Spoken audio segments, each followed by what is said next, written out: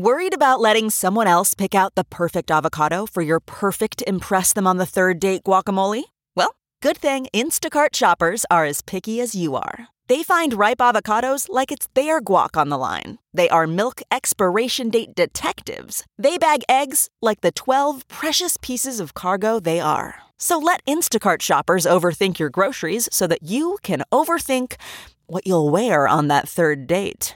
Download the Instacart app today to get free delivery on your first 3 orders, while supplies last. Minimum $10 per order. Additional terms apply.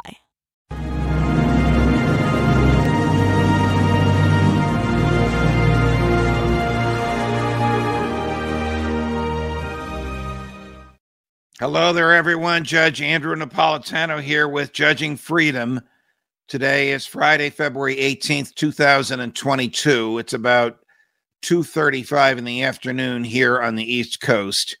And Kim Potter, you may remember that name, former police officer Kim Potter of the Brooklyn City Police Department in the state of Minnesota, was just sentenced for a tragic event. Now, you may recall, this is the case where a female police officer stops a driver and learns that he has an arrest warrant out for him and sees that he has a gun, and she goes to grab her taser, and by mistake she grabs her Glock and she pulls the trigger and kills him. And of course they stop immediately and attempt to give him first aid, and they call EMS immediately, but he was gone. He was dead. It's a tragedy of monumental proportions. There was a time, my friends, when police officers were not charged for this. But in this era in which police excess has come front and center, the prosecutors in Minnesota charged her.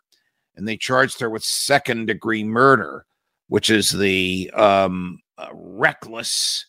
second-degree manslaughter, which is the reckless use of a dangerous instrument, in this case, her weapon.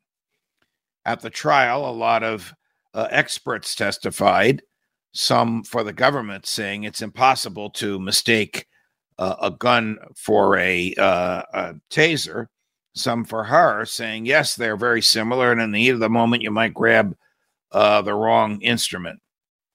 Tasers used to be yellow and made of plastic and were very thick and bulky and didn't resemble a gun at all. Now they're the same color as a handgun and even look a little bit like a handgun, and therein is the danger.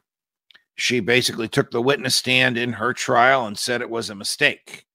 It was a very emotional testimony. She wailed and wept. Unfortunately for her, mistake is not a defense to second-degree manslaughter. She was convicted, and she was exposed to 7 to 8 years in jail. Today, she was sentenced to 2. Now, that will be controversial in many communities. It's a relatively light sentence.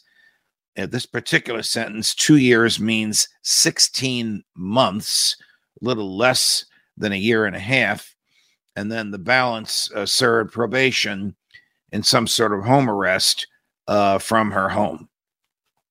You know, there's a reason that judges do sentencing and not algorithms, because there's a lot of mitigating factors in cases. She had no animus toward him. She wasn't trying to harm him. She didn't even know him. She expressed profound remorse for him.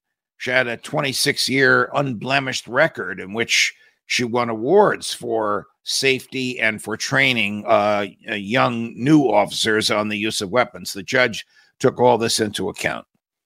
The dead young man's mother looked Kim Potter in the face and said, "I can never forgive you." I hate to hear that. I know how difficult it is to forgive, but you have to let go of these things and wait for another world when everything is peaceful and happy. But the way to get to that world is to forgive those who've harmed you.